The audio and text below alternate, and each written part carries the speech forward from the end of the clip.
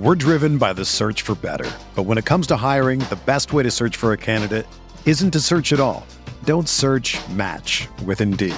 Indeed is your matching and hiring platform with over 350 million global monthly visitors, according to Indeed data, and a matching engine that helps you find quality candidates fast. Ditch the busy work. Use Indeed for scheduling, screening, and messaging so you can connect with candidates faster.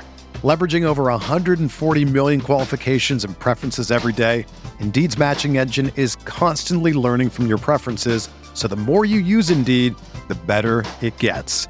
Join more than 3.5 million businesses worldwide that use Indeed to hire great talent fast. And listeners of this show will get a $75 sponsored job credit to get your jobs more visibility at Indeed.com/Blue Wire. Just go to Indeed.com/Blue Wire right now and support our show by saying that you heard about Indeed on this podcast. That's Indeed.com/Blue Wire. Terms and conditions apply. Need to hire? You need Indeed.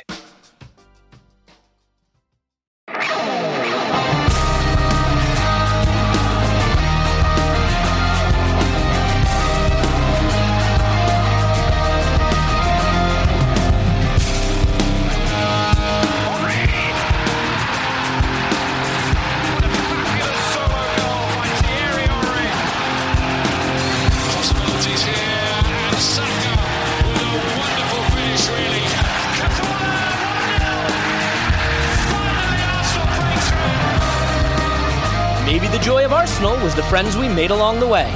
No, really. Like, maybe that's it. Maybe that's what it's about. This is the Arsenal Vision Post-Match Podcast. My name's Elliot Smith. You can block me on Twitter, Yankee Gunner. Yeah, look, we have each other. We have each other. And maybe that's really what this has always been about, each other. Because the football, overrated if you ask me. I think we can probably all agree that having each other, having the community, having this chance to engage in whatever this is, what we're doing is wonderful. And then, the football comes around not so much. So Friday, we did a pre-match live stream. What a joy that was. Fun. People in the chat, joking around. We're predicting wins. We're talking about who the players of the season are going to be. We're all laughing. We're smiling. We're playing the Clive video. We're playing Paul's new video that Eddie Longbridge made. It was just like a drawing of some toothpaste and a silly song and a stick figure. It's great. Everybody's great. And then, we all sign off that, talk to you after the game. And then the game happens and you're like, what is this shit? So, I don't know, man. We're going to get through this together one way or the other. The good news is it gets much easier from here with Chelsea and City next. So, we're going to have a lot of fun today talking about the fall of our beautiful club. Now, we're going to try to keep it as light as we can, but these are serious times. So I hope that what everybody can do is recognize that we all engage with hard times differently. Paul and I on the Instant Reaction pod, and Clive, Paul very much expressed different kinds of emotions than the rest of us were feeling. And it really is a reminder to me that hardship brings out different aspects of our personality and of our analysis. So I look forward to that. I think it's that rich tapestry that makes us special. Here with me now is Paul. You can find him on Twitter at Pause My Pants. Hello, Pause. Woohoo! And Clive, you can find him on Twitter at ClivePAFC. Hello, Clive. Hello. And Tim, you can find him on Twitter at Stoberto. Hello, Tim. Hello there. It's funny because in this little chat window we have, it says the Tim. And because I will read anything that's in the prompter, I almost said the Tim because I am literally just like Ron Burgundy from Anchorman. It is a rebrand. New season, new brand. So, yeah. New brand. The Tim, the Smith, the shit we watched on Friday night. I'm going to start with you, Tim, just for a second, and then we're going to get to a sort of special segment that we've carved out today just for the circumstances that we're confronted with. But you did go to the game, and it's, one of the things Paul expressed in the Instant Reaction pod that I think some people couldn't necessarily connect with was that was fecking brilliant, as he said, right? Like, that's football. It's back.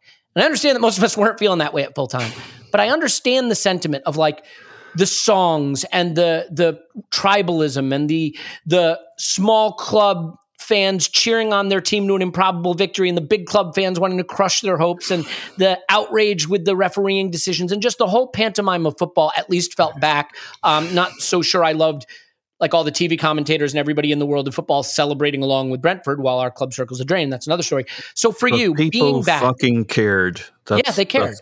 They cared, and it mattered, and it felt like football in all the wrong ways in some ways, but in all the right ways in others. So two super quick questions for you about going. One, as painful as things feel at the club right now, did it rekindle club football for you? And then two, online sentiment doesn't sometimes reflect real sentiment. How much frustration is there in the away supporters at this point. So you can handle those in whichever order you see fit, Tim. Yeah, sure. So did it rekindle club football? Absolutely it did. Yes, 100%. Took a nice half day off, got there at 2:30 in the afternoon, so well before kickoff. Had some beers with some people that most of which I have seen because we have had some games and at the Emirates, and I went to England Denmark, which was nearly full, but this was kind of different, and an away day in London at the only ground I think I'd not been to in the top two divisions because it only opened during the pandemic. So it was a new ground for absolutely everybody. Lovely optimism around it, in a pub before the game, obviously full of Brentford fans as well. And they're feeling very optimistic. And yeah, it felt great. And it felt great to be back in a stadium again, and particularly in an away game, because I've been to a couple of home games, like reduced capacity and a friendly. But this was much, much different coming to an away game. And it's much more tight knit because it's the same people basically that go to all the away games. So seeing the same faces and seeing people that not seen for, the last away game that we went to was Portsmouth in the FA Cup in March 2020, which is just an absolute age ago now. So yes, it absolutely did. Even the thing is as well, it makes the defeat easier to take when you can just go and have a beer afterwards. Yeah, I wish I could have said the same. Yeah, exactly. And you kind of get it all off your chest. And then, I got lost on the way back to the station and missed the last train, so I had to get an Uber home and all of that. And I just thought, this is wonderful. This is what I missed, rather than just like sitting at home and stewing over the defeat. Waiting to get on the instant reaction pod. Well, yeah. And as for the atmosphere in the away end, it actually wasn't that bad, to be honest. I mean, I say that. We had an argument with the guy behind us because he was screaming the word cunt in our ears. A lot of decibels, a lot of times. And this was at 0-0. And it was just like, mate, like, please, just like tone it down a little bit. I'm not asking you, like, we're not asking you to be happy here. I promise I wasn't at the game, Tim. You don't have to like dance a jig or anything. That's not what we're saying. But can you please stop screaming in our ears? But I mean, other than that, in general, it was actually all right, to be honest. And I think that's just because of the novelty of football being back. I'm not sure how long that will hold for, if you know what I mean. Like, I think if that had happened, let's say that happens at Burnley away next month, I think it might be quite different, to be honest. For this game, I think like the good vibes were there. So we're not at Stoke train platform level yet, but we're no. But like I said, I think that's largely the novelty of it all coming back, and also because I think no one's really got anything against Brentford.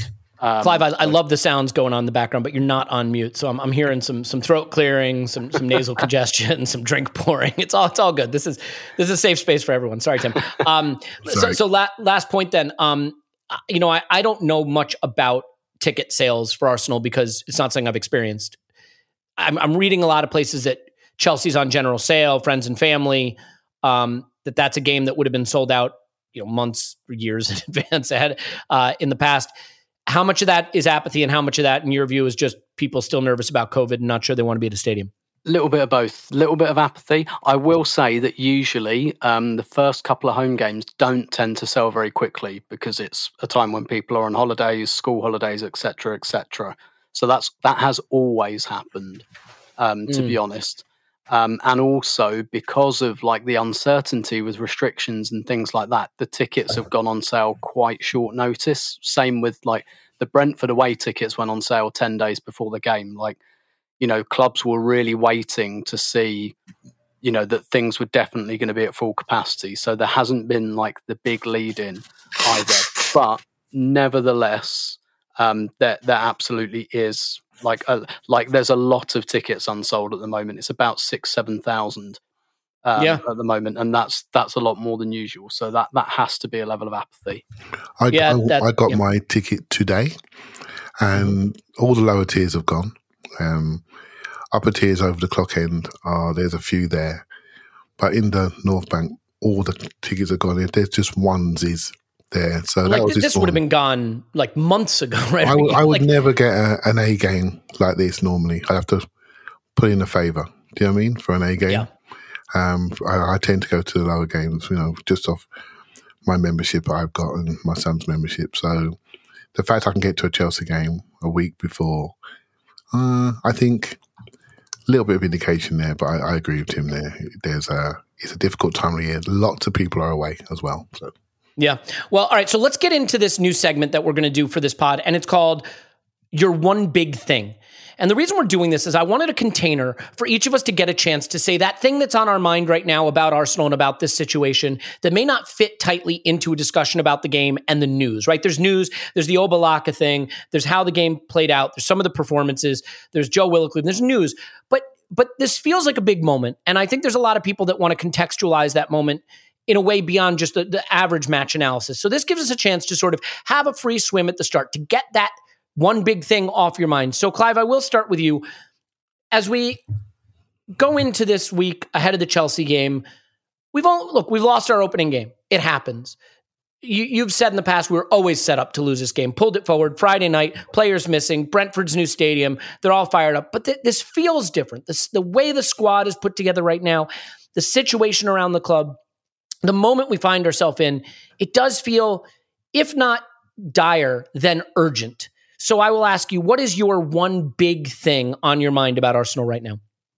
One big thing is I was sort of dreading this podcast because there's so many things on my mind that I didn't know where to go with it, really. So I'm trying to be sensible and say, look, the season doesn't really start till the window's shut. But do I trust the window? My one big thing about this game is we looked unprepared for it. And I don't mind losing football matches, but I don't like losing football matches when we get pushed around and beat up. And that's, for those that have followed me or listened to me for a long time, I don't like losing the fight. I really don't. I hate being portrayed as that team that's easily bullied, moved around, people that get at, weak. I don't like it, whether it's true or not, whether we got absentees or not. I don't like it. I'm brought up in an era when that doesn't happen. You make sure it doesn't happen. And when I see it happen, I have to fight myself not to overreact to that and say that football's not always like this, but you must have something in your team which allows you to fight the fight as well as play the nice football. And I don't think we recruit in a way that respects the fundamentals of the game, which is the contest of the game, which allows you to put your superior technical ability on top of a team. There's something that underpins that, and that is the contest. That is the winning of duels. You've heard this, you guys have heard this 1,000 times, but it's important, and you see it when it's important, because when a team smells that vulnerability in you, they go for you. And I felt we lost the critical moments, the critical duels. And so now we're into a situation where we have how are we recruiting? And do other people see this as a problem? And what I see in our recruitment is I see a continuation of things which we already have weaknesses against, and I'm not sure people see this as a problem. And until we understand that football is a contest, we will not be able to move forward, in my opinion, with any sort of foundations and stability. Well, that's cheered me up then. But yeah, I mean, I can't disagree with any word of that. I think there's a lot about this game that we'll get into. I definitely think we're also in a position where we are grasping for excuses way, way more than we should. They're there. They're there for every club. Arsenal are this weird club lately, though, where as long as there's an excuse for failure, the failure somehow doesn't count. Well, this player wasn't available, or, we couldn't play our formation because this left back wasn't available, or, this refereeing decision didn't go our way. And we live in this weird world right now where we act like other clubs are always operating in optimal conditions and we're not. And I think we need to wake up pretty quickly and realize all clubs are operating at suboptimal conditions. All right, sure, someone like City that has 2 11s that could win the league, that's one thing. But the idea that just because some things aren't going our way means failure is excusable, that's a weird mindset for me. Paul, what is your one big thing going through your mind about Arsenal right now? Look, this is really tough because it depends on which hour you ask me. But you asked me this hour, and I'm still on an Edu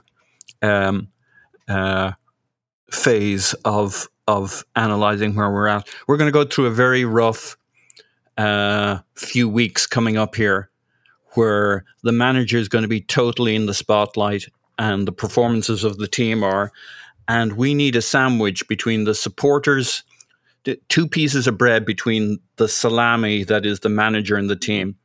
And on one side of it should be us, the supporters, giving our feedback, signaling. And on the other side should be a director of football that we all have a level of confidence in, so that when he tells us it's good, the manager is good, we're on the right track, we actually believe him. Otherwise, you have chaos. And my concern is if performances don't pick up very, very quickly, we're going to have chaos without clarity as to where the real problem is. And we need resolution. And I know I went on a tear last night on the Twitters about Edu barbecuing while Rome burned. Like this, if he thinks the window is going great, and now I know it's his wife's Instagram account and it's just him barbecuing and it's just the 4 Instagram pictures so far over the last couple of weeks.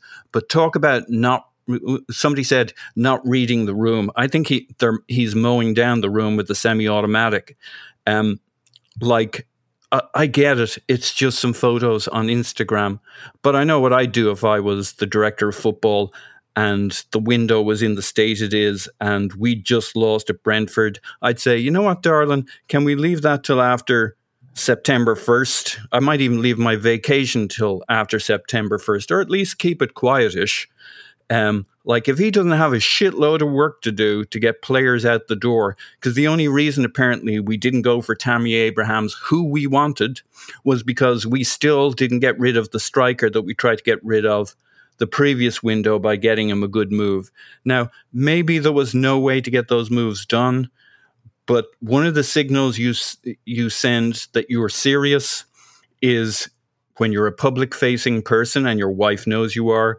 You know, the first time may be a mistake. The second time, by the fourth time, I'm sorry, I'm going with, is there a signal here? Now, maybe there isn't a signal here, but it did poke me up the nose to say, why don't I know that I can trust my director of football?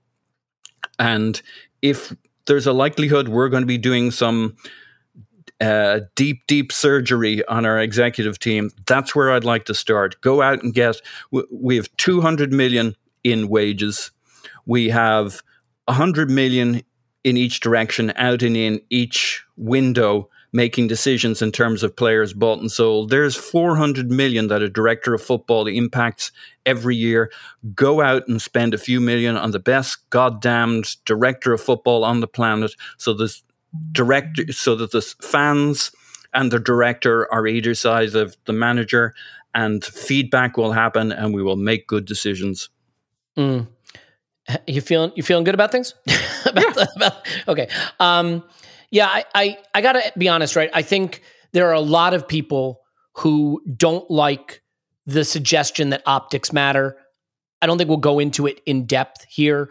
I think the one thing no one should fool themselves about is that someone who was a player for the Invincibles, who knows the heat and the passion of Arsenal support, who has been in the spotlight, who has a very public-facing job that pays him millions and millions and is going not great.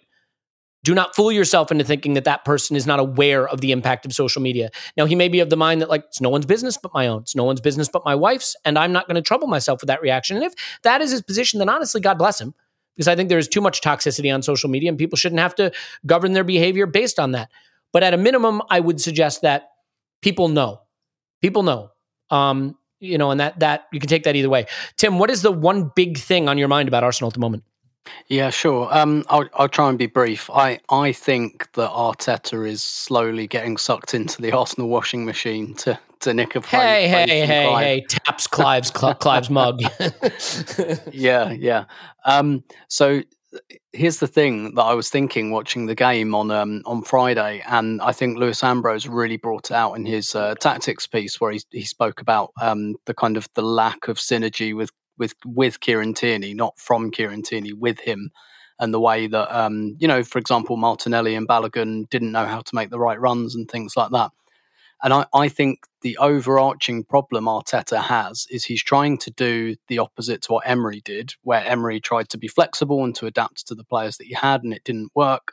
So Arteta's come in and he's thinking, right, I'm going to pretty much set down my style of play, bar a few months when I'll play 3-4-3, and I'm going to recruit around that style. And the guys that can't do it will go, and I'll get in guys that can.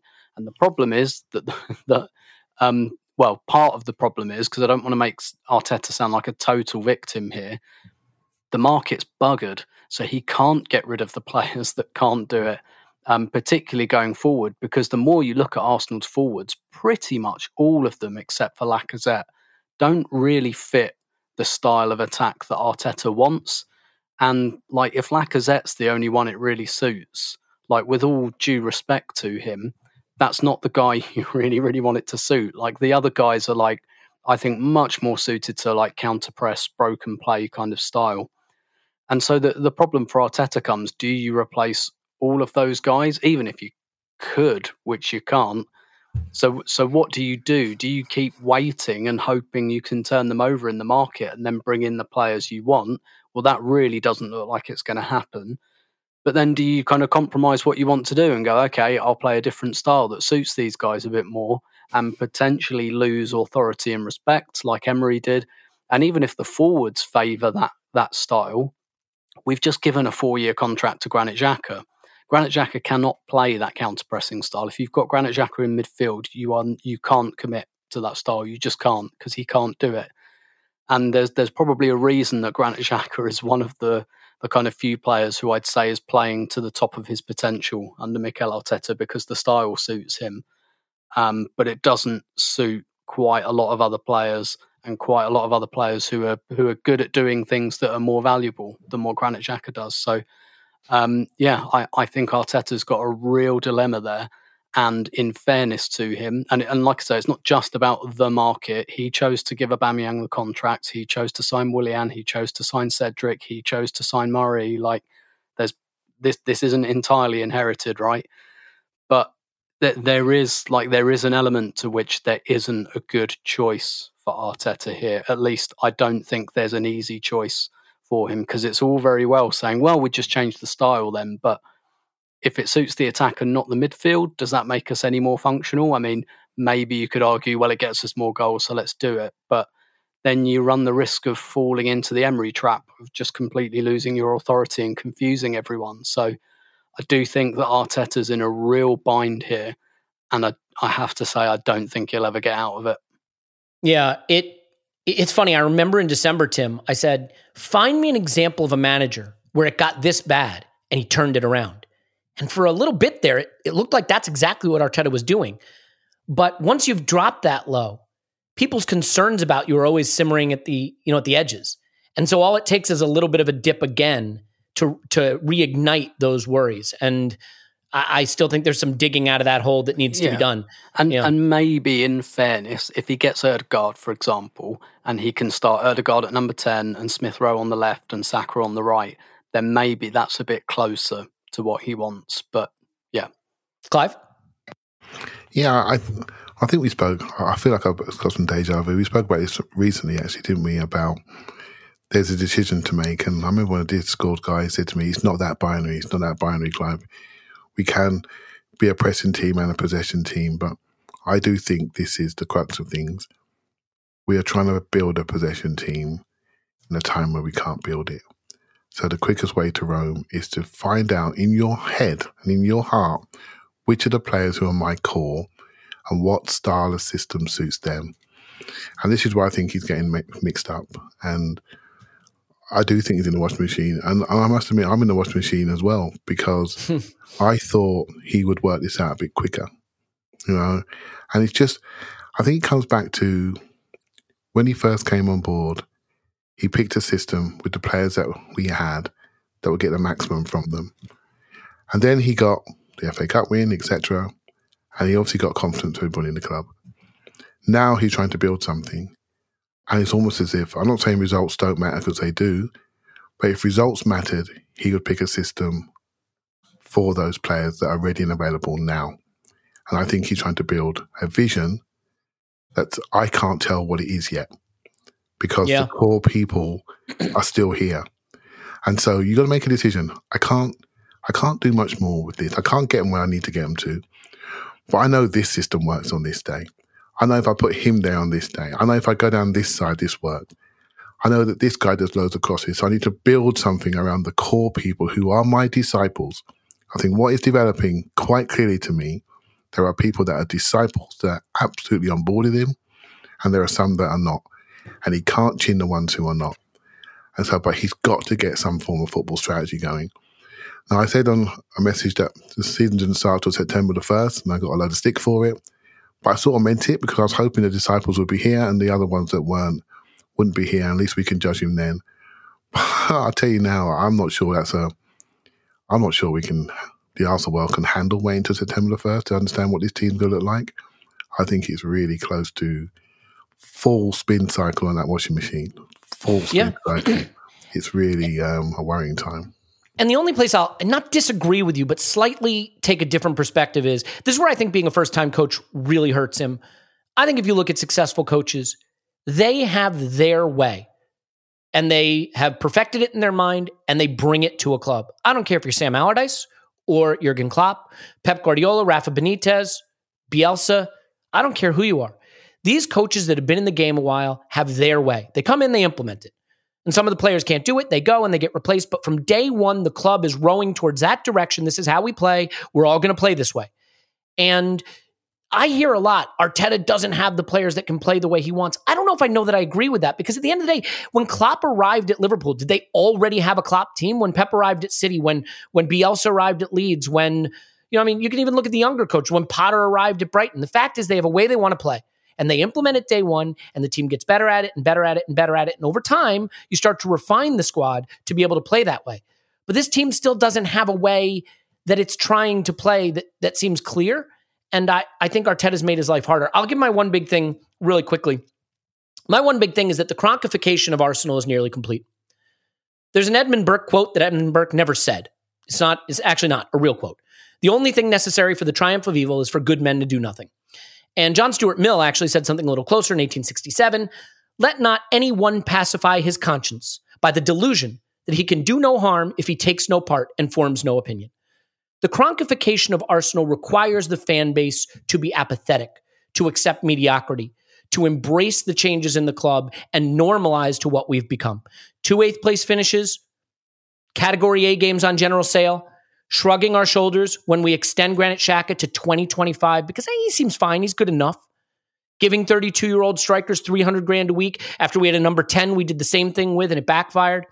Signing 50 million pound center backs with limited experience when it's our attack that doesn't work. And we shrug and we say it's okay. Taking first-time coaches and making them managers.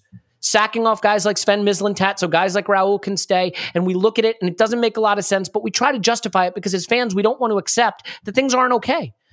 We want to believe things are okay, but things aren't okay. And this is what the Cronkification of a club is about. Getting you to mediocrity and getting the fan base to just normalize to it. And that's where we are.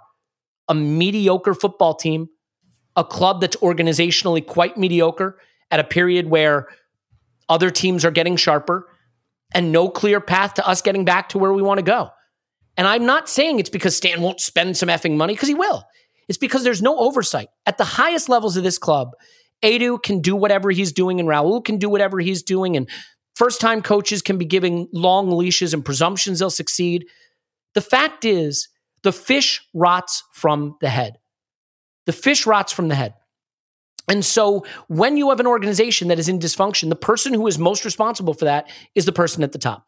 And so in my view, what a Cronkification of a club is about sliding into mediocrity, everybody in the orbit of the club accepting that mediocrity, and then just hovering there. And I feel that we are hovering in mediocrity, not because we lost to Brighton on opening day, but because if you look at the past several years and the mistakes we make and the people we've brought in, the people we've moved out, this doesn't feel like a club that has a clear laser-focused plan to get back to being not a top 4 team, a title-contending team. Now, losing to Brentford, whatever, that can happen. But this is a continuation of a slide. And I know there were people that would say, well, how is this Stan's fault? It's Arteta's fault, or it's the player's fault, or it's Edu's fault. But when there's so many organizational failures, the person responsible for that is the person at the top. The buck stops here. And there is no one at this club where it clearly stops. Who is the person you trust to look at what's going on at Arsenal and sweep it all out and put the right structure in? For me, there's no one. And so my one big thing is that the Cronkification of this club is almost complete. And as fans, we sort of have to stop pretending it's fine, because it's not fine. It's not fine. So that's that. We're now going to actually get into the game and get into the things that are happening in the world of football. But before we do that, the summer of soccer continues on Paramount Plus. You can stream over 2,000 soccer matches a year from around the world.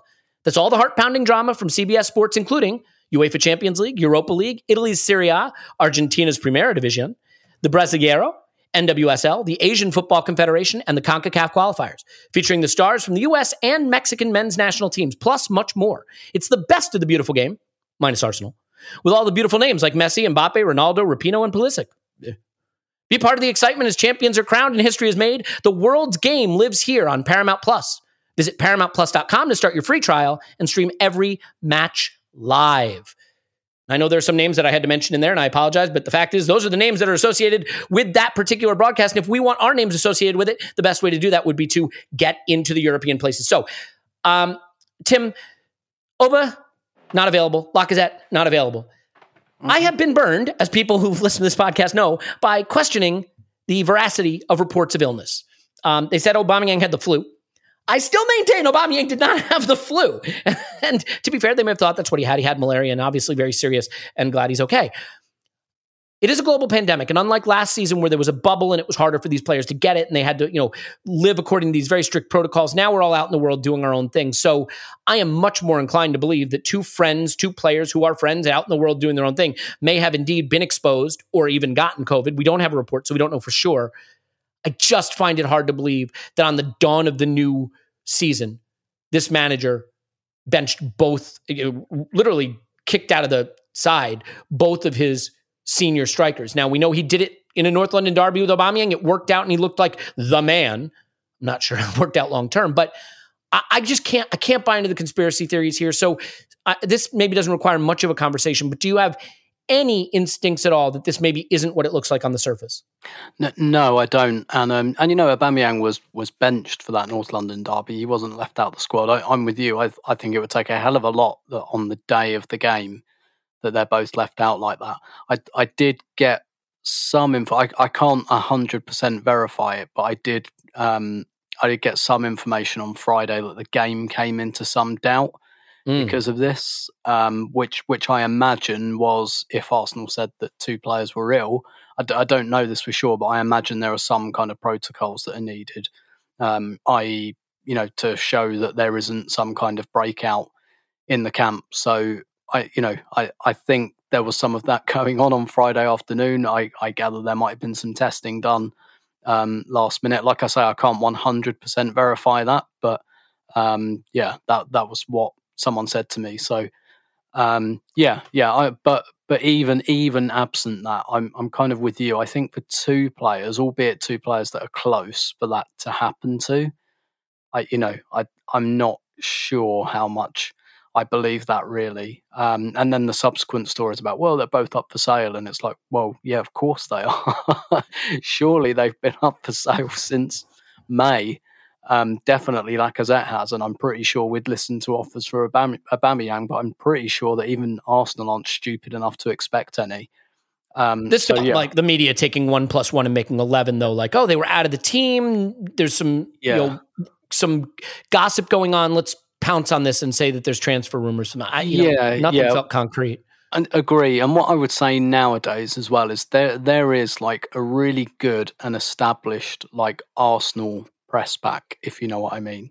Yes. Who get good quality information about Arsenal, and none of them are saying that. Yeah, there might be something come out in the next couple of days. We don't know, but David Ornstein got this story, as he usually does, before it came out anywhere else, and there was no mention of a fallout or anything like that. So he obviously got information that, the club didn't necessarily want him to have. I'm sure that Arsenal wanted Brentford to find that out when they saw the team sheet, and not on Friday afternoon. So I can't imagine that someone gave him incomplete information about that. And as yet, we've had no information from those very well connected, Arsenal, very well sourced journalists about anything else. So, I don't really read an awful lot else into it.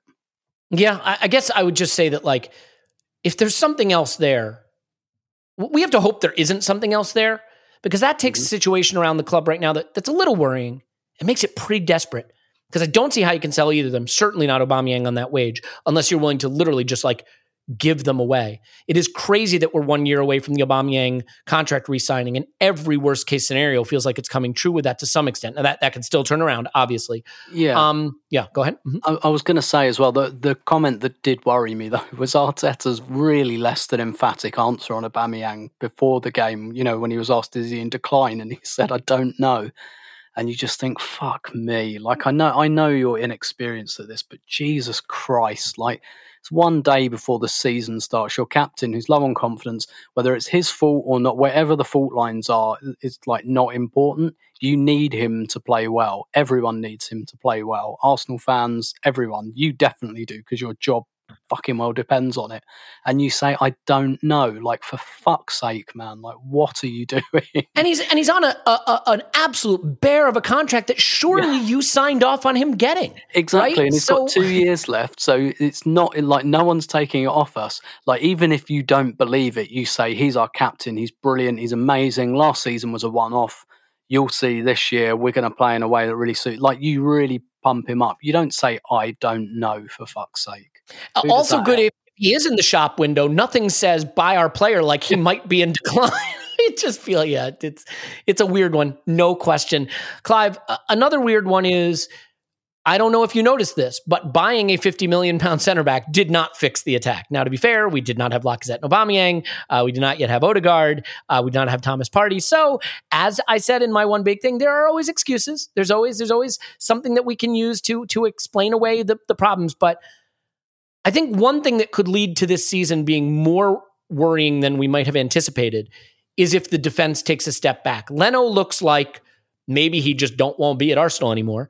Ben White's going to need time to transition. I mean, that's the thing that we had a lot of debate about, but I think that looks clear. And then Pablo Mari is whatever Pablo Mari is. We've got 4 right backs, but not one.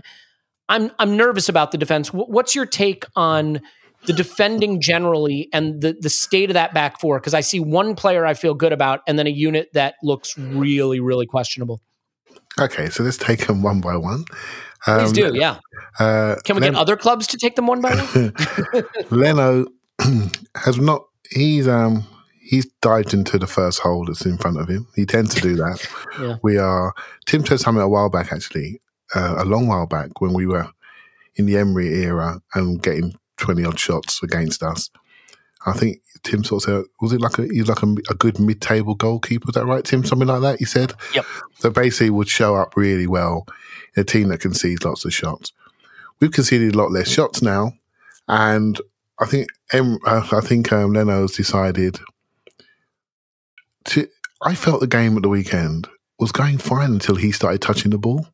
Do you know what I mean? As soon as he started touching the ball, I thought, hold on, we're bringing doubt into our game. And I think that's what he's doing. He's bringing doubt into our minds.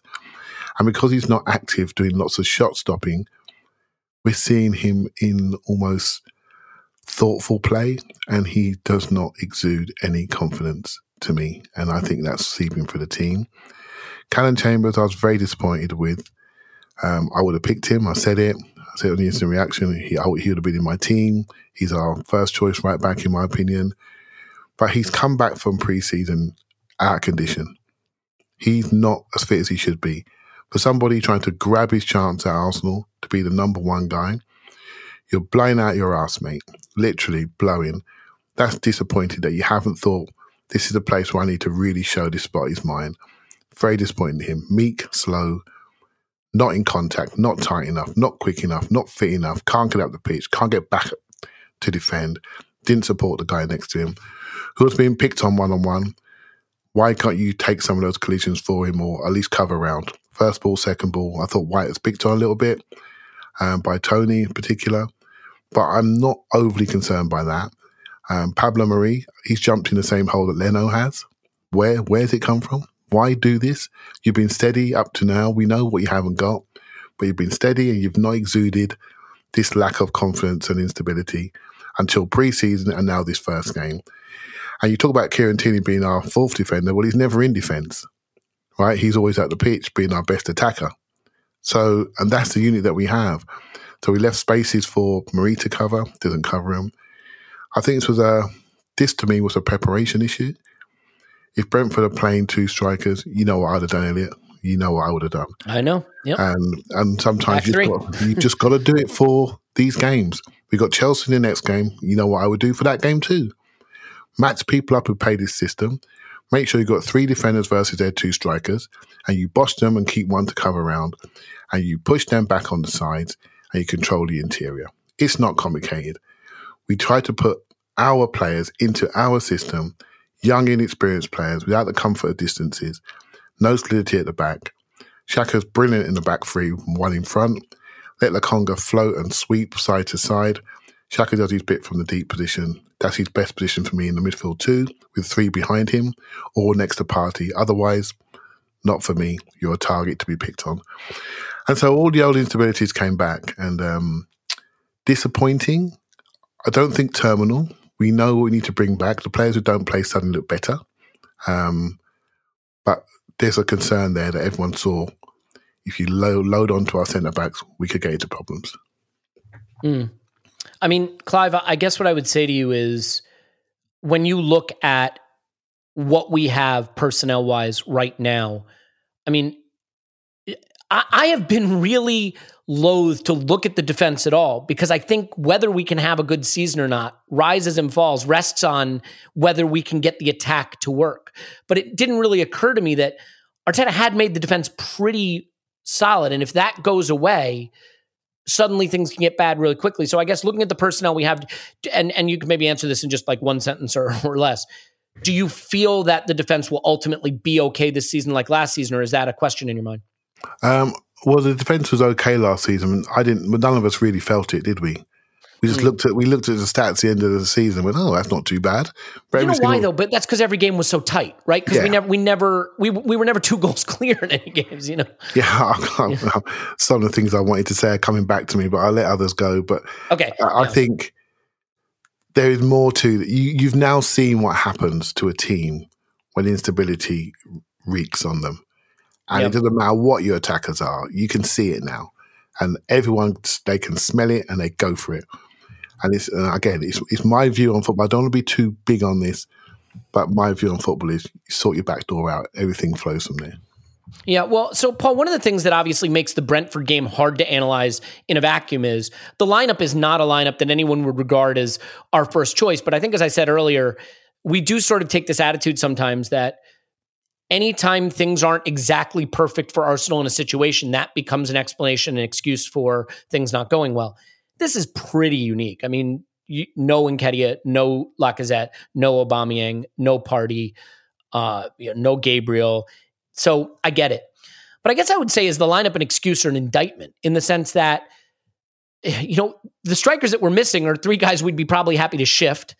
I don't know that this is that far off a strong side. I mean, Partey instead of Sambi is probably an upgrade, but I don't know how much it changes. I guess when you look at that lineup, a lot of us were excited by it. Let's be honest. We did the pre-match live stream. We were excited to watch Balogun and Martinelli and Smith Rowe and Pepe.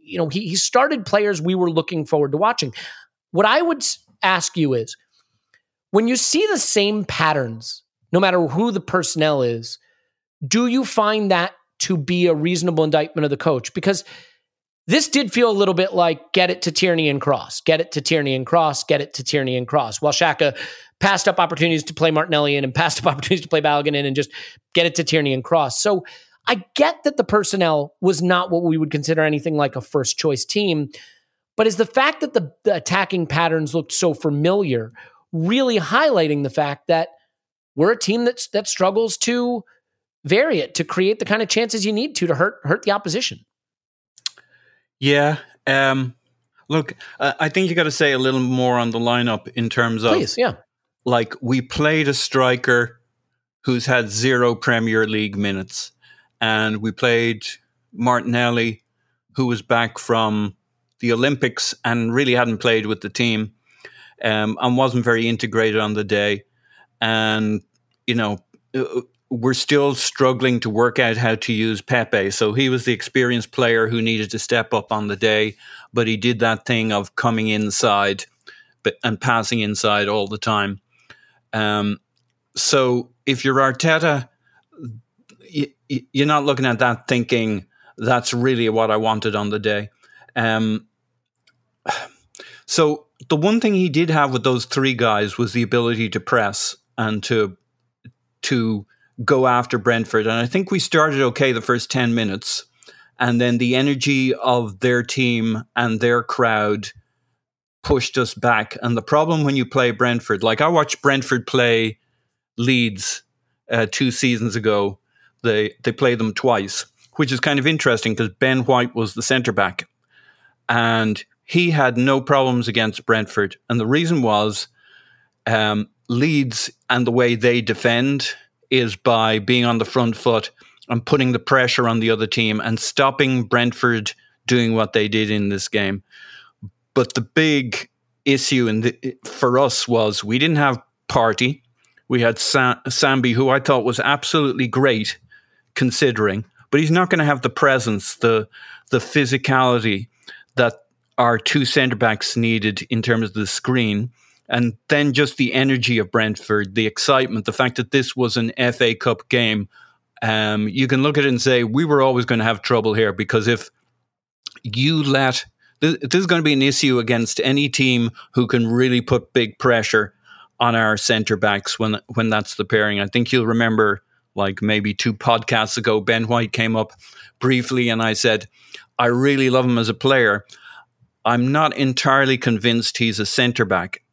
And we didn't really get into it, but he plays centre-back. I think he's a really good player. I think he's really intelligent. He'll have way better games than this. But when you can get enough crosses onto our central pairing, and if Bellerin's your fullback and Tierney's your other fullback, and it's basically Ben White and one other, be it Gabriel or Mari, we're going to have a lot of pain. I think Jamie Carragher said on the post-match analysis, the opposition has figured out just put it on Ben White's head. Yeah. I'm not saying that. That's what Jamie Carragher said. Yeah. And he's 6 foot tall, so it's not too bad. He's actually taller than Tony. And in the Leeds defense, he was partnered with centre-backs who weren't any taller than him. They just did it by a team that put pressure on the other guys.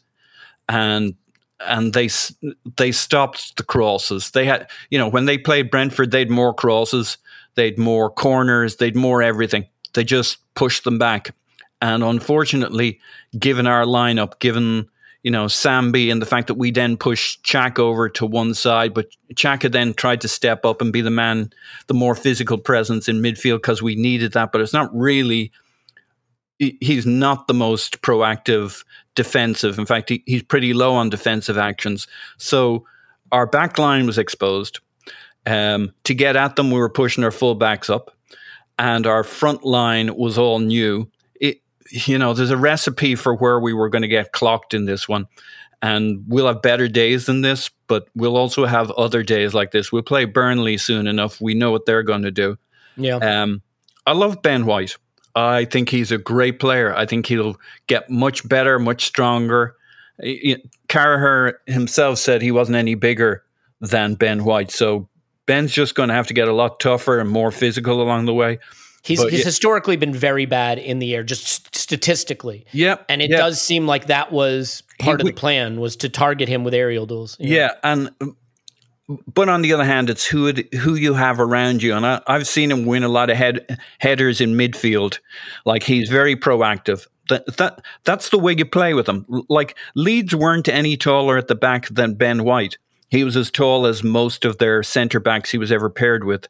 They just pushed the other team back. So if that's what our plan is going forward, that we're going to be more proactive, use our younger players, go at them, use Partey in midfield, so be it. But if it's not something like that, this is a colossal miscalculation and an unusual use of resources, which is why I would have wanted a director of football who could really test my coach and manager in the transfer window.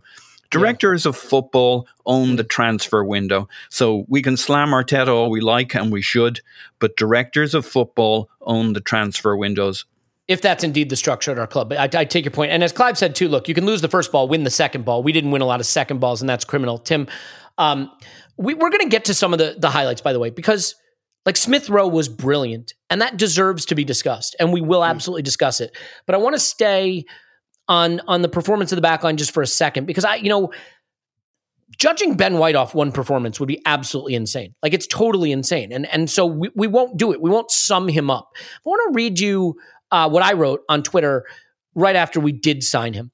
Because I said it's gotten a bit difficult to share honest opinions about transfers because people get really intense about it. But here goes. I said, I'm excited for Ben White. I think he's a good player with tons of upside. I'm not sure he's ready right now to anchor a back four, and we paid like he is. I think it was a big call prioritizing center back, and especially a young one with learning to do. Gabriel is still learning, and we're likely to have a shaky right back. It puts a ton of pressure on White, who is transitioning from a back three system and still learning. Doesn't mean he won't thrive. Okay? And I said, look, as it stands right now, he's the only addition to the starting 11 that finished 8th last season, so there's clearly work to be done, and he can't fix it all. My sense is that while he will struggle a bit because he's young for a CB and won't have the safety net behind him, that there will be high highs and low lows, and hopefully the price tag doesn't deprive him of the patience he might need. I did go on to say I'm excited to see what he becomes. The reason I read that out is it is fair to say that when you pay £50 million for a center back and make that the centerpiece of your summer business, that it changes the evaluation, the analysis of him. It changes what Sky's going to say about him at full time. It changes how fans are going to react to him because it transmits a level of importance. And so I'm curious what your sort of instant reaction, so to speak, is to the Ben White performance and the idea that we made this our big signing, because I still see a team that's like, Xhaka passes to the left back and the left back crosses, and then we run back towards our goal. It didn't fix that. Yeah. I think you make a fair point there. Like, is he the guy to transform things in terms of our defense? I think the thing is with White, a lot of the things we've been talking about, and all of us, not just this podcast, but everyone that's talked about this signing more or less, is we've been talking about what he'll do for our build-up. And, his passing range, can he get us higher up the pitch, et cetera, et cetera. But there is a job to do in defence as well. And we probably know that for most teams in the big 6/top 8, however you really want to look at it, probably, your distribution is possibly the most important thing about being a defender for the majority of games, but not all games. The problem is that people don't do our opponents really look at us like that anymore? Do our opponents look at us like, well, actually, we're not going to put a lot of pressure on their centre-backs because we're so scared of what they can do going forward? Certainly didn't see that from Brentford. And to be fair, I didn't expect to see that from Brentford because that's not how they are. Like, as a newly promoted team, Brentford are much more in the mould of Leeds.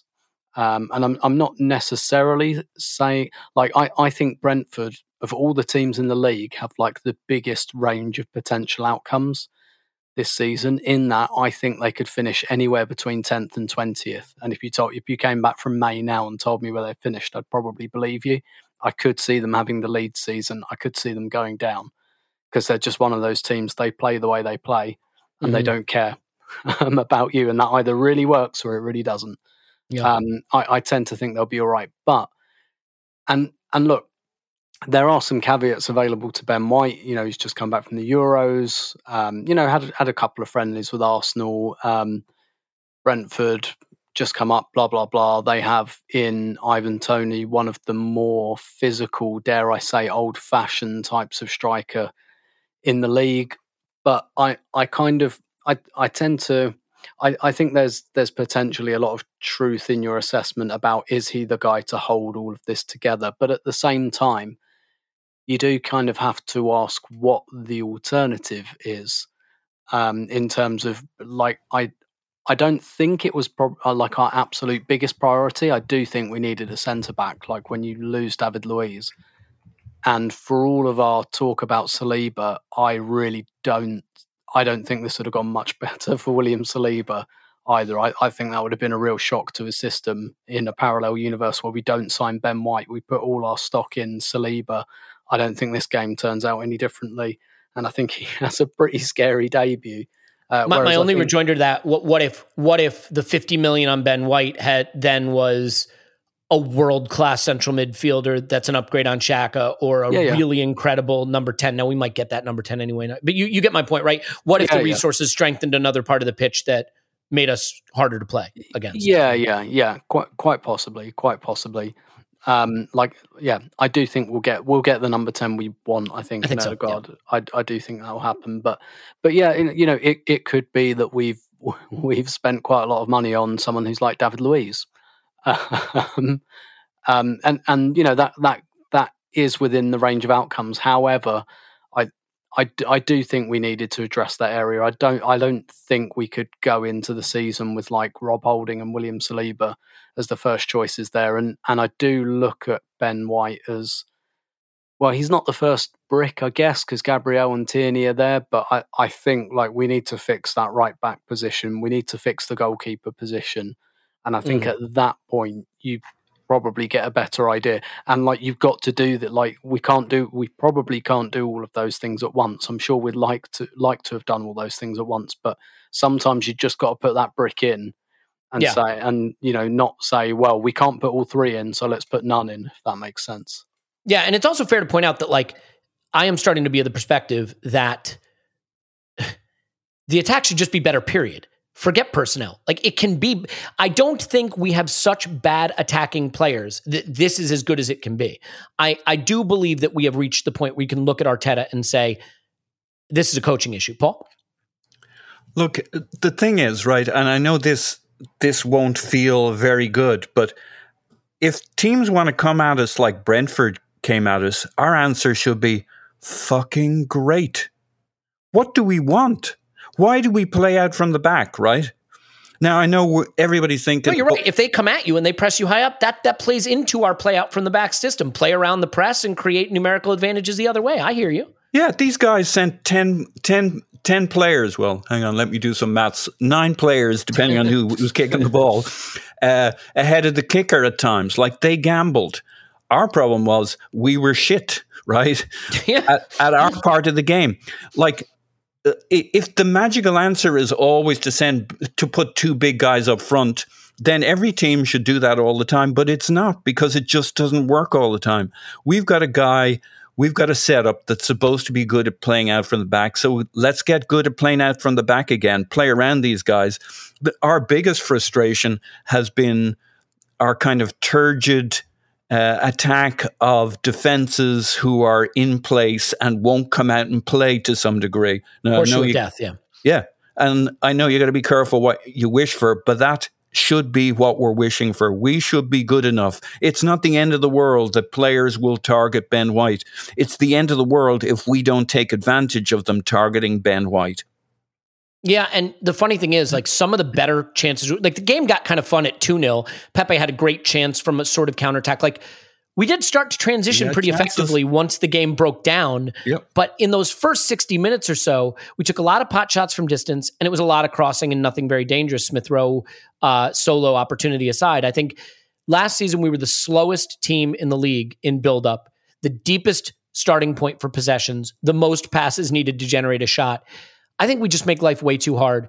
You know, the one thing I'll say about, if you can coach an effective press and win the ball higher up the pitch, you can play in broken play more. You can create chances with fewer passes. And when I look at like a pressing monster like Martinelli, or a chaos agent like Pepe, or, you know, a guy like Smith Rowe who can drive into the defense, like I think we have broken play players, but we don't play a broken play style. We want to get it to Leno and build back to front with 40 passes.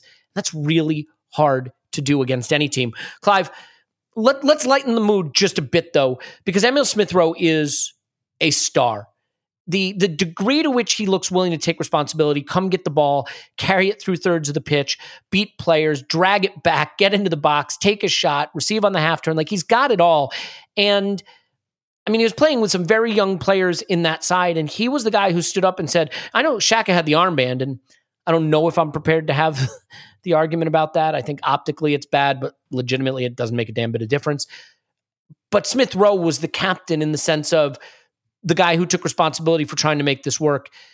Can we at least celebrate an individual performance that I think shows us, much like Saka, who flashed a little bit in his first appearance, there are some young players in this team that are really the beating heart of whatever future we have to be excited about. Yeah, I think I was talking to Lewis offline, and he sort of said, whatever we've done, we're quite well future-proofed. And I agree with that. The players that we bought recently are young, got growth potential, and obviously the ones we got coming through the academy are there. So all the moves that we've made, including Ben White, are good moves for the future and for now.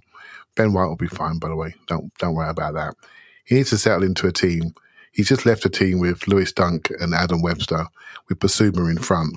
He's coming to a team with Callum Chambers, Pablo Mari, and a 21-year-old making his Premier League debut.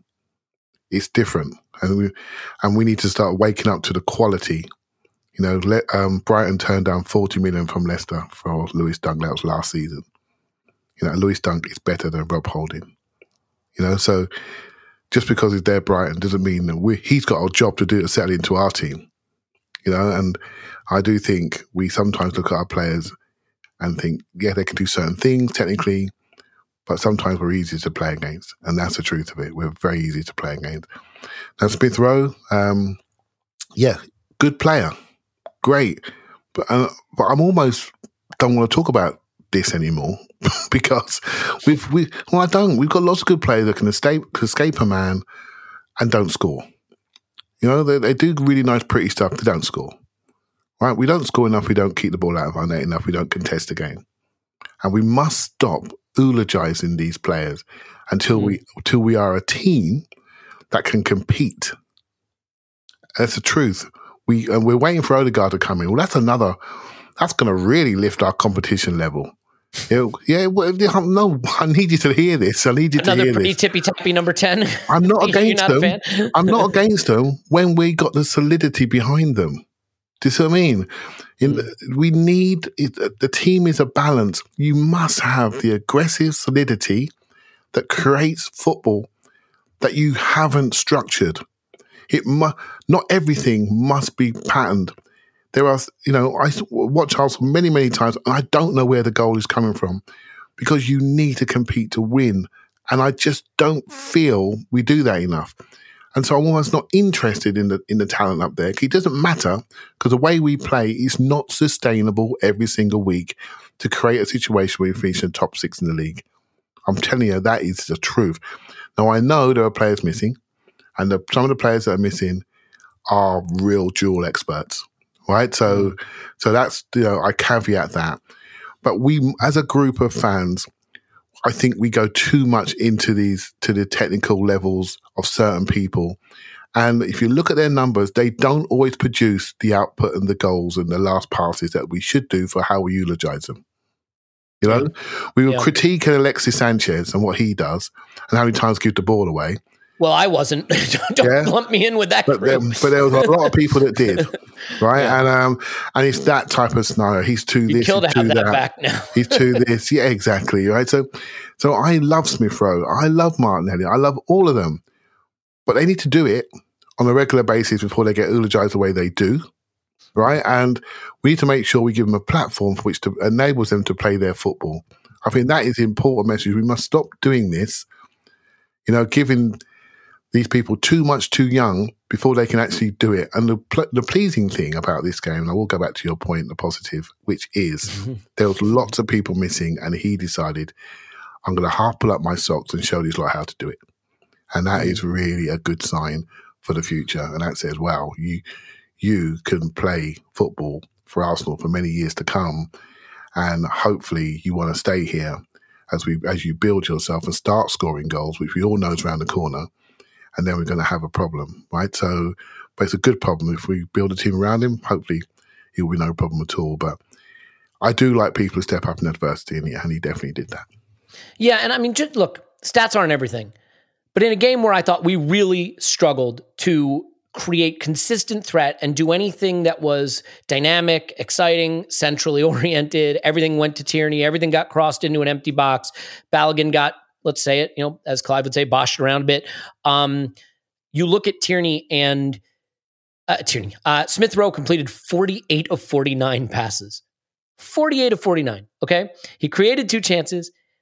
He took 2 shots. He had that one sensational area, 5 of 5 inside the penalty area, 26 of 26 inside the attacking third. He dribbled 2 guys. I mean, he really did the things that, you want that position to do. And I just think the pieces around him maybe did not function in the way that they needed to. I mean, he passed it 14 times to Pepe. So he's getting it to those forwards. Right now, the one thing I would say with Smith Rowe that maybe is an issue, he loves to drift into the half space and the wings, right? He likes to drift wide. He doesn't stay central. And so focal point wise, like does that hurt what the striker's trying to do? Does it remove some of those combinations? I mean, Clive, you want to weigh in on that? Yeah, we got to create more central partnerships. We do. But you know what, Elliot? You said something there. You mentioned Granit Xhaka, who's just extended his contract as we sit here to 2024 with a further year as an option. And I read the Brentford Twitters, and they say they targeted him in possession. And that tells me that's a worry, right? They are targeting him. So they're targeting deficiencies in our team. And that's the link to our forward players. And we know it's a safe option. I like Granit Xhaka. I said to Tim the other day that Xhaka and Partey are probably one of the better things we have in this team. But man, it does put a ceiling on our potential as well at the same time. Is it possible that 2 things can be true? You can like somebody, what somebody can do, but also think, crikey, that limits us going forward. And that's a worry. Yeah. All right. Well, Tim, I'll give you a chance if you want to just have a couple of words about Smith Rowe. I mean, I really do think he was magnificent. I think this game, because we lost it, is going to wind up being shrouded in misery and depression, and understandably. There were some of the young players that I don't think really were able to step up. Martinelli, I think we could say, was maybe disappointing. Balogun didn't quite look ready, but Smith Rowe for me was a guy who was ready. So just quickly before we get on the next topic, do you find him to be a player that in the right system, in the right circumstance, can really be transcendent for us? I think he can. I think he can change things for us. And I do worry just the tiniest bit that if we do go get Odegaard, I don't want to marginalize this guy. So where are you on this Smith Rowe performance and him generally? Yeah, I thought it was a really good performance. I thought he absolutely did his job, essentially. And so if we get Odegaard, I think we'll just see Smith Rowe play on the left more often than not. And I think we'll have Smith Rowe, Saka, Odegaard, with Aubameyang up front, which I can live with. Definitely. I still think that, like Pepe, Martinelli, they're players I'd like to see play more. Probably Martinelli. I mean, thinking about this, like, I do wonder if there's a future for Pepe and Martinelli at the same time. And of those two, I'd rather hang on to Martinelli because I think his ceiling's higher. So, there are some things to sort out in there. But I think Smith Rowe would play wide, and I think that would be absolutely fine. Not least because I think he'd do all the Smith Rowe stuff, but you'd keep some of that centrality with Odegaard, and at the same time, I think you always need 2 creators in a team. I don't think you can just give it to a number 10 and hope that they do it. Maybe you can some number 10s, but really I think they need like a creative, almost like a bass player to help them keep the rhythm. And I could see Smith Rowe and Odegaard doing that. And that begins to maybe take us away from the idea that we've got a load of forwards who can't play the style that Arteta wants. And again, I'd point you to Lewis Ambrose's piece, and he was talking about how intelligent Smith Rowe's movement is in the wide spaces, how he knows when to go towards the guy with the ball, and and he also knows when to get the hell away from him and create space for him. And I really like his movement in those wide spaces. I do think maybe as a number 10, like for all of our games. He's probably not quite there yet in terms of like the amount of end product. He's more of a facilitator at this moment in time. So I'm all right with the idea of, say, Ødegaard taking that role and him going out wide. And I think when he played there last season, he looked just as good. He did all the Smith Rowe things basically, and then we can have Saka on the right doing Saka things, and then I think you've got a forward line that at the very least plays to its strengths a bit better. Yeah, I'll come back to another point, but Paul, you want to add on Smith Rowe? Yeah, very much so. I thought he was huge in this game. My big fear, as I said a couple of times, is that like these young fellas, your Sakas, your ESRs, would come back kind of second year, though third year syndrome for Saka.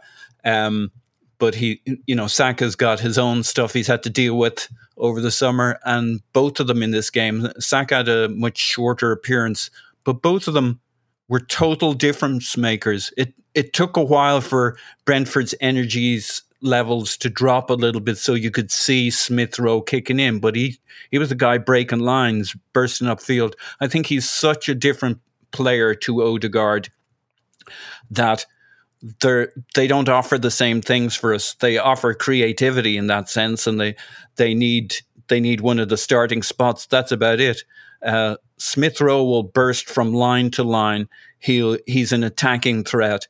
He'll join dots through his running, through his 1-2s. But Ødegaard's put his foot on the ball, have a look around, kind of more of, I used the pretentious term La Pausa last time, which I think is important to differentiate with Smith Rowe, because that's not what he is. He doesn't stop, assess the situation, kind of look for the visionary ball. He goes at them. He speeds things up. He goes faster, and you can absolutely play him from the left. And my front four would be one of our strikers, Saka on the right, Smith Rowe on the left, and Ødegaard at the 10, because you basically have two attackers and two creatives with with Saka and Ødegaard. You have, if you like, somewhat more creative players, and I think Smith Rowe will just become more and more attacking, and he'll just go for it. He'll just rip at them in the sense of a very front-loaded Aaron Ramsey. And yes, he's going to be creative in the sense that he's going to partner with other people and look for them, but it's going to be a very aggressive style of creativity. He's going to run at people. Like the other contrast I have with Smith Rowe and why this really popped for me was these are the games. I don't know if it was always true or fair, but we would have said about Ozil and this kind of game, he doesn't like those intense away games. He kind of disappeared and wasn't there for us. And whether you think that's fair or not, certainly that's not Smith Rowe. I think him, Sambi, and Saka can be very proud of themselves as young men, stepping up in that environment and being brave and performing and not backing down. And Tierney's the other one you can say absolutely got stuck in here and made a difference. And despite the energy of Brentford, they shone. Yeah. I mean, look, I think when you have players like Sambi, young, new signing, starting in that kind of a cauldron environment, first game of the Premier League season, and a lot of senior players missing, and you just look comfortable and you do what you're asked to do, and you do it pretty effectively. And you play forward. That's a good sign. But Tim, I did want to get back to you on this just real quick. I went into the instant reaction pod, and that was an emotional time, and I said on that pod, if Xhaka hasn't signed that contract yet, tear it up. We need to stop making mistakes. Okay, maybe that was an overreaction. But I do look at this player who continues to be such a focal point of everything we do. And he had his one little nightmare in this game, right, where a back pass gone wrong, and I think Leno put him in it a bit. But Xhaka, again, he scans. He should know where the trouble is. He just can't turn quick enough. We see that when you watch Sambi taking it on the half turn or Smith Rowe doing it, you see a player who can't. It stands out. But I mean, it's 25 passes to Kieran Tierney from Granit Xhaka. It's almost a meme. I mean, there was a tweet that I retweeted, that I think he said, I see our attack again is Xhaka to Tierney and Inshallah crossing and Inshallah or whatever.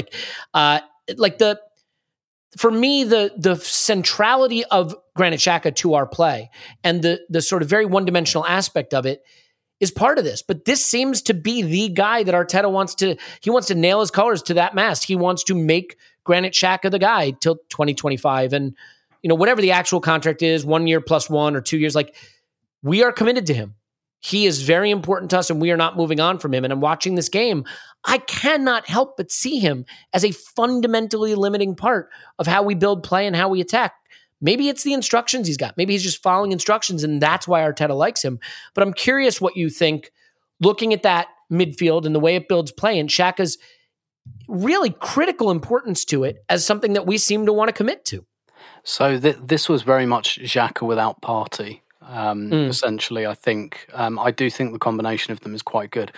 For example, back in the dim and distant past when we were really good and we had Vieira and Petit in midfield, that's basically what Manu Petit was doing. He was doing a fairly one-dimensional role, but it worked because he was with Vieira, who did the kind of the trickier stuff. And that's I'm not equating the Vieira Petit partnership to Xhaka Partey, but that's essentially what we've got here.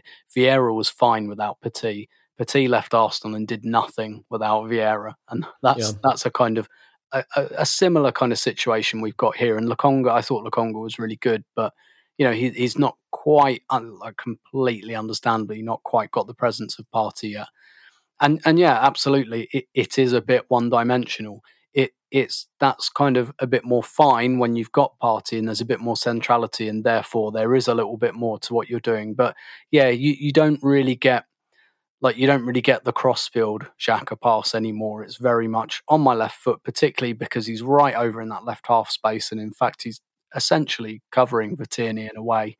It's the up the line with the left foot and it is too predictable, particularly when there's nothing else going on in your play. I think the thing about the Xhaka, I've already explained many times why I think the club are doing the Xhaka extension, but there's two things that come to mind for me. First of all, it's we're tethering him to the next manager because Mikel Arteta is probably not going to be here until 2024 or 2025. So that means that essentially the next manager is kind of stuck with Xhaka, whether he wants him or not. And it might be fine. But also, the other thing I think that a more 1,000-foot view is going through my mind is as we're talking about this, I'm reminded again of exactly what I thought when I watched the Chelsea pre-season friendly, where I just thought there's two teams going on here because I can see some really good Arsenal players in this team who know what they're doing. There's about 5 of them. And then there are 5 guys who look scared of their own shadow and look like they belong in the bottom half of the Premier League. And if and when we try to sell them, we'd be lucky to sell them there. And it comes, and that's what this game on Friday looked like. We can all pick the players who looked good and the players who didn't. But what this comes down to is which one of those teams would you put Xhaka in? That big imaginary binary line I've just drawn completely arbitrarily. But which of those teams would you put Xhaka in? I think we know which one the manager puts him in, but on nights like this, you kind of look at him and think, well, he hasn't been incompetent or anything, really. He got pressed a couple of times and didn't like it, but there were just some easy passes that he missed because he wouldn't use his right foot and things like that, or it took him an age to switch the ball around on his left, and that's what's limiting about Xhaka. The not just the one-footedness, but the lack of speed with which he gets the ball onto that foot. It's so telegraphed. It's so telegraphed that no one even tries to intercept that pass to Tierney. They know it's coming, and they're like, okay, well, we knew this was coming. We're all in our positions, and when your sole tactic is really to get it to Tierney to put loads of crosses in, you just think, Christ, we had Giroud for nearly 6 years and we never played like this. Thanks for reminding me. now he'd love this. He'd be he'd be great in this team, but do you know what I mean? He'd really thrive on this kind of service that we're putting in. And I'm looking at it and I'm thinking, which one of our attackers is that supposed to suit? Even the guys who aren't playing tonight, Aubameyang doesn't want that. Lacazette doesn't want that. Pepe doesn't want that. Martinelli doesn't want. Who are all these crosses for?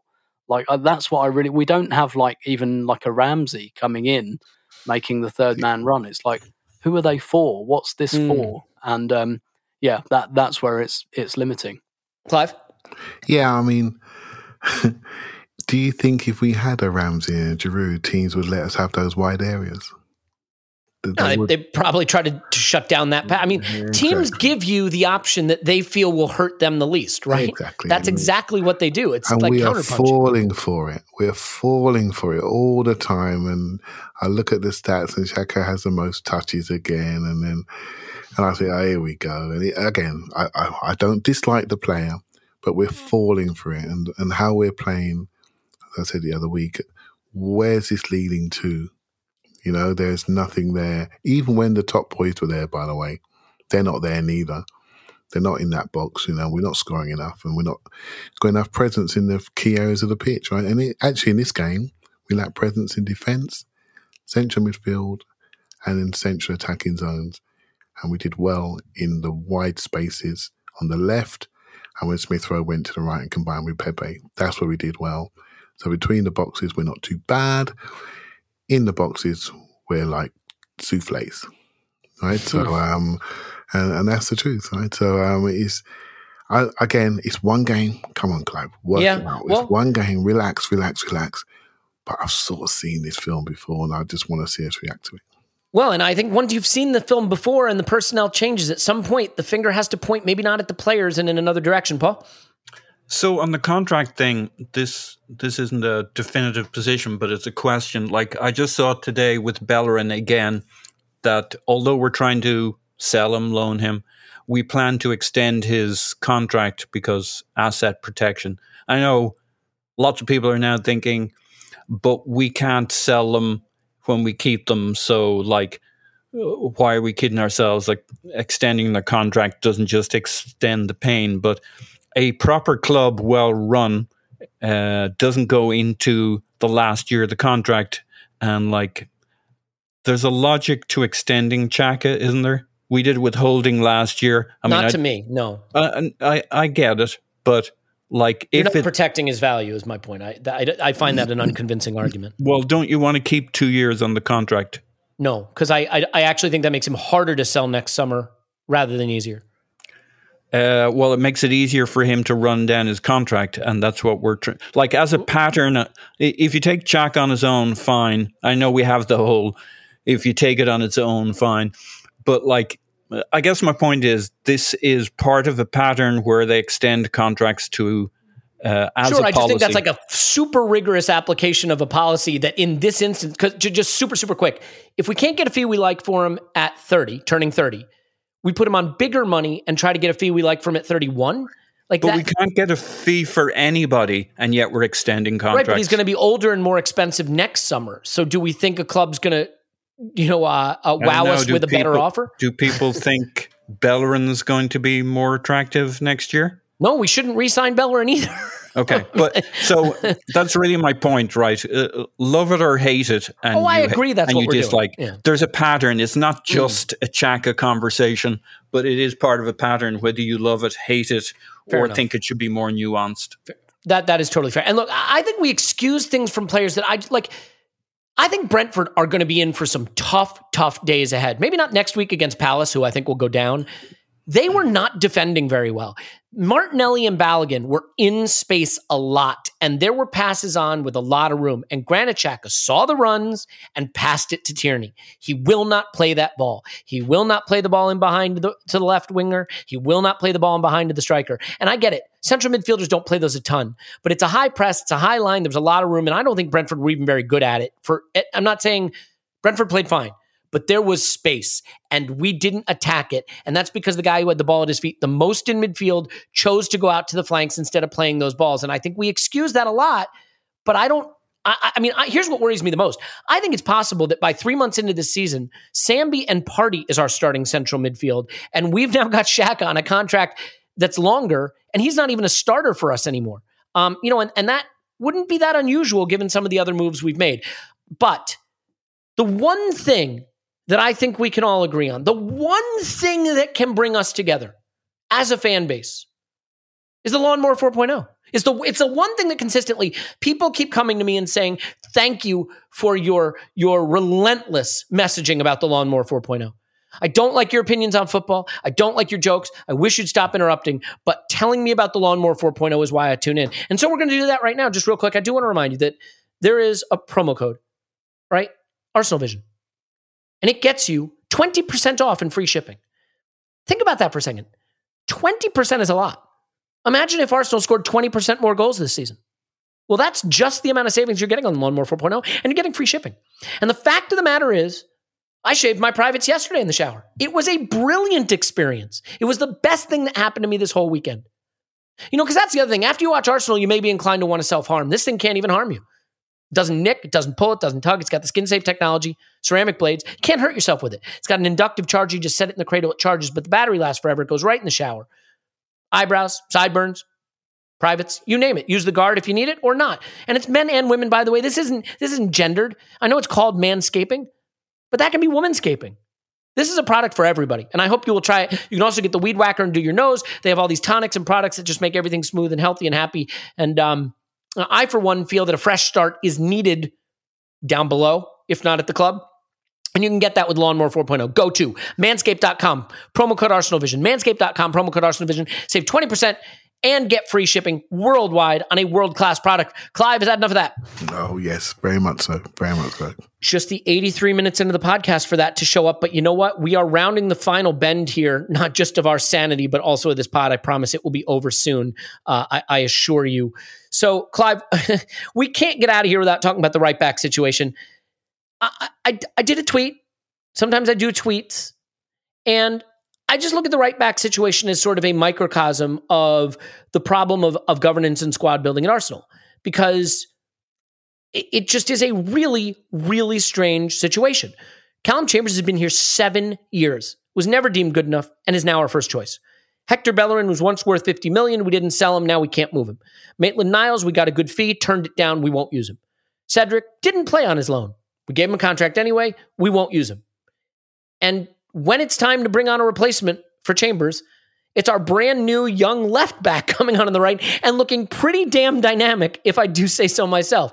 So, Clive, the right back situation, fullback is such an important position. Look at what Tierney means to us, even if we rely on it too much.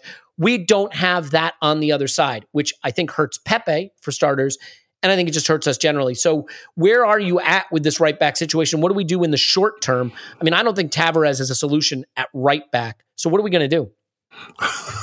Thanks for that. I think again, it comes back to how do you want to play? Seriously, how do we want to play? How do you want that right back to look? Do you want it to be a Lamptey type, high up, and we cradle the team with two high fullbacks or creative fullbacks like Liverpool did? Or do we want one to sit in and almost make like a 3-2-5 that way? I mean, how do you want to play? I mean, it's still not defined yet. For me, I sort of convinced myself that it wasn't really a priority until I went to the preseason game and thought it's a priority. It's a priority because Ben White needs it. He needs something he trusts there. He needs something that he can work off. He doesn't need to be mopping up mess on his left and right. He doesn't need that. He needs to be the person that, not say holds us together, but makes decisive decisions and starts things off. He doesn't need to be sweeping up mess everywhere, because eventually we'll break him. And it's already started. And so what do we need there? We need somebody on that side that can look after his space, that doesn't get bypassed, and he's always jogging. So Ben White's got cover at the right back, and then Chambers then goes inside him on a recovery run and covers the centre back when he can get there on time. We need somebody that controls his area. That's what we need. I personally like the Chambers type. I do. And I think I like somebody that sits there a little bit more. But I'm only saying that because Tierney and Tavares will never be there. They'll be gone. If that's how we play, that's fine. But balance it out with somebody that can really defend on the right-hand side. That allows Ben White to read the game a bit more, look at the game, see it, either step in or step back, cover around, and become that guy who's the insurance policy or the guy that makes the intercept and then drives through. But he can't be the guy who's looking left and right with starry eyes, right? So So I'm not sure on the exact player. There's a player I've got in my head. He's at PSG at the moment, actually, that they're going to have to sell. I think there's a player there who plays right back, centre back. I think it's quite nice. There's a guy at Barcelona called Emerson Royal. They've just signed him, but there's rumours of a swap deal. He, again, physically strong, can play that role, can drive, but also can sit in as well. Those types of players are ones that come to my eyes. I don't want to look on that side and see weakness, because then the whole thing, there's no point in spending £50 million on a centre-back that's slick, smooth, creative, but may not be Lewis Dunk. Do you see what I mean? Or Rob Holding. But we're moving away from that, aren't we? We're trying to build play from that position.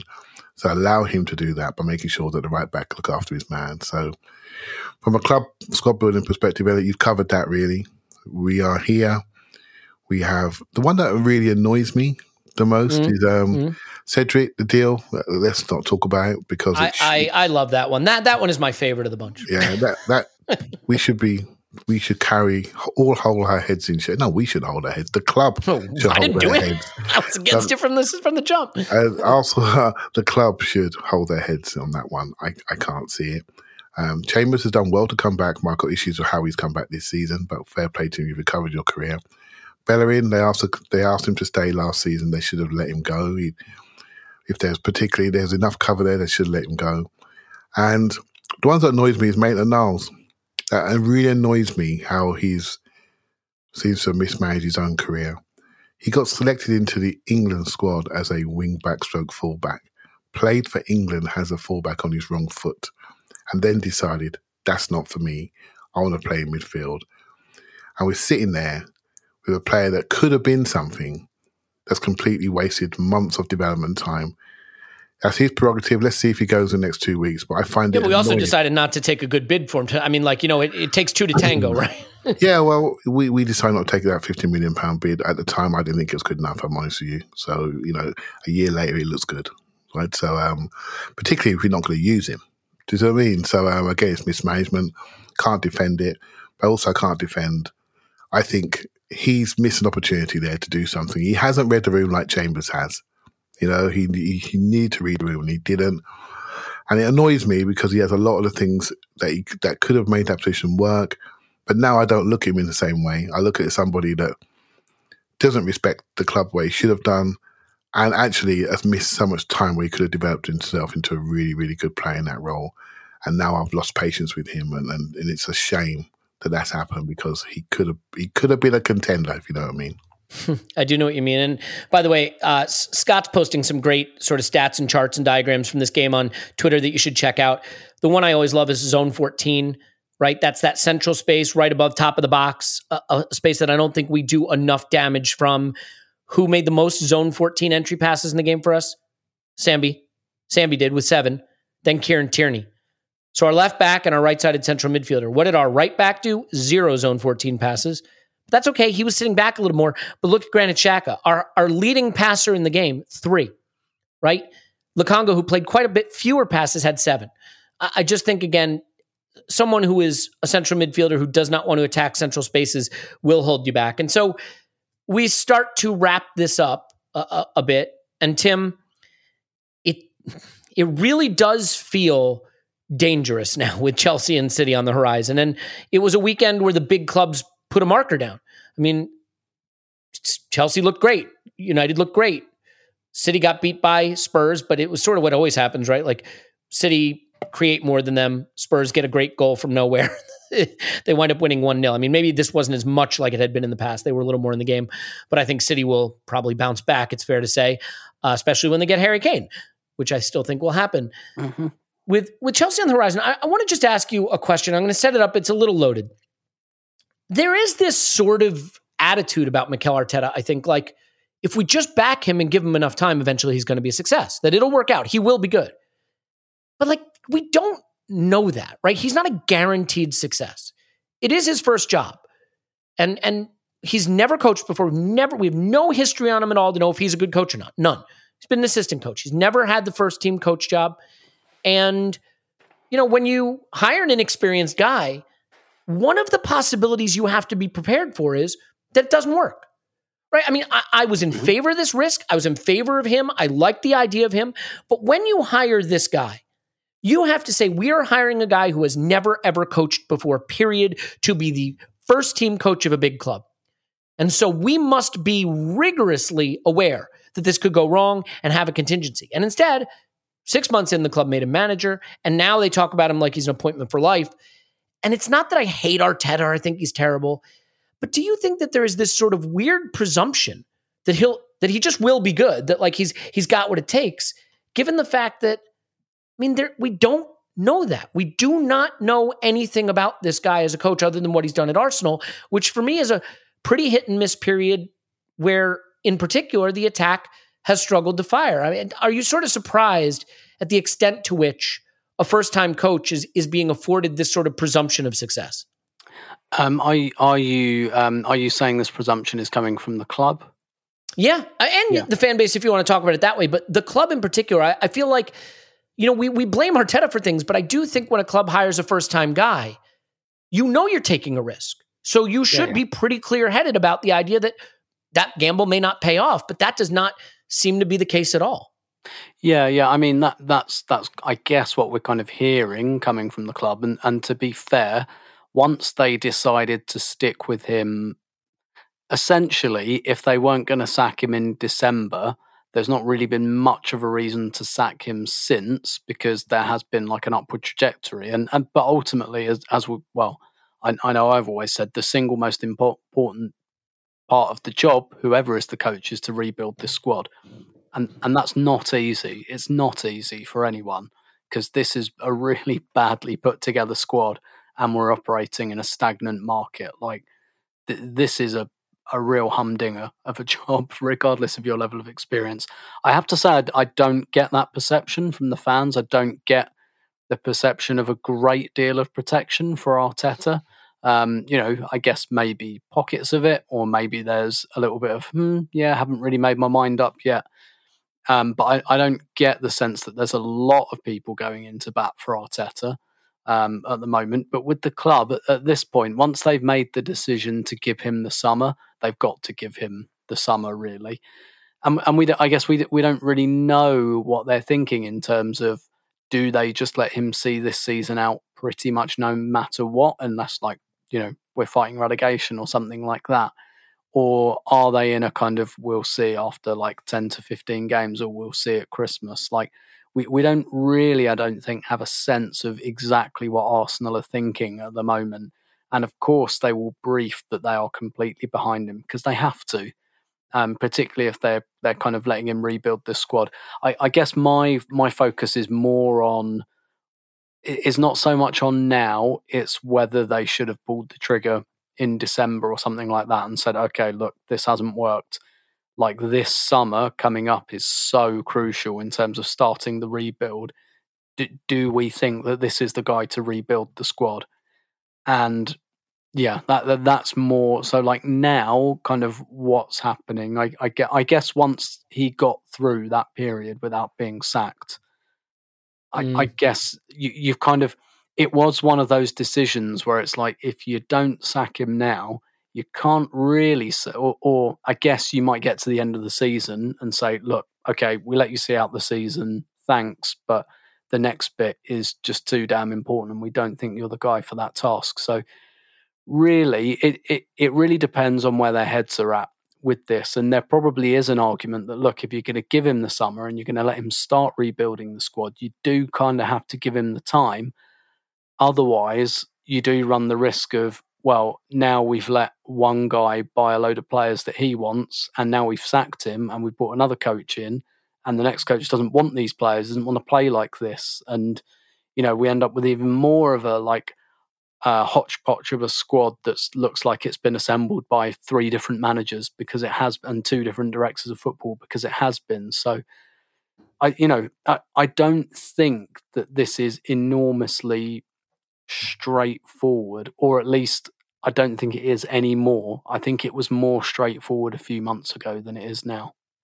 Yeah, and just to be clear, like, I'm not saying sack Arteta right now. I'm just saying, when you hire a first-time guy who's never, ever, ever done it and make him first-team coach of a big club, I think you really organizationally have to appreciate how hard that is and support that person with really effective structure, which we haven't done, but also constantly be aware that if it goes wrong and the guy doesn't have it, you have to be prepared to accept that, because it may turn out that Arteta's not a good coach. I'm not saying that's the case, by the way. I'm just saying there's no track record here. So, Paul, the issue now, though, is two really, really tricky fixtures ahead. We always knew this could happen, that we could be staring at the interlull and the closing of the window with 1 point. I think a lot of us hoped for maybe 3 or 4 points. 0 points isn't out of the question. And look, you know how we are, as Clive would say. We could turn up and beat Chelsea. I mean, we did last season when we weren't very good. But do you think that it is a free hit for Arteta in these next games? Or if we're on 0 after 3 games with no goals scored, do you think, even though we knew going in how tricky this period might have been, that it will just be too hard to sort of live that truth for the fans and the club, despite everything we know? Do I think it should be a free hit? I don't know, but it won't be. Like the narrative, he's been dragged into the washing machine with, who is it? Ding, ding. Yeah, with who joined him? Clive, I think, and maybe a cat revolving. I mean, I'm looking in the window at them, and they look like they might be drowning. Look, there's 2 games coming up that, like, if we put in creditable performances, but will we? We still won't have our strikers. We won't have Partey. I mean, it's not like the issues go away.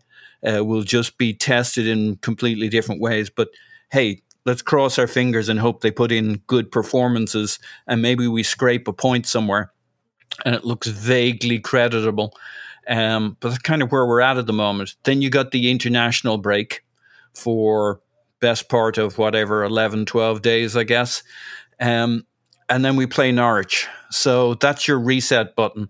And the thing is, I can keep calm, but I can't do anything about 99.9999% of the fan base. They're all going to do whatever it is they're all going to do and have their own reactions.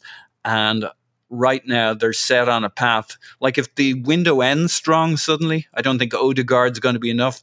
But you're going to have that on top of it, of people saying, like, the mayhem, the slaughter in the streets over everybody pointing at everybody saying, I told you if we signed Ben White, then this wouldn't happen. And people are out there in the streets looking for somebody to machete.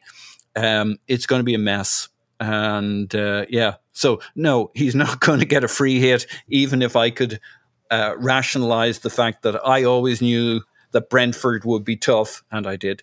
And I always knew there was a good chance we get beat by the Champions League winners and by the near record league winners of last season.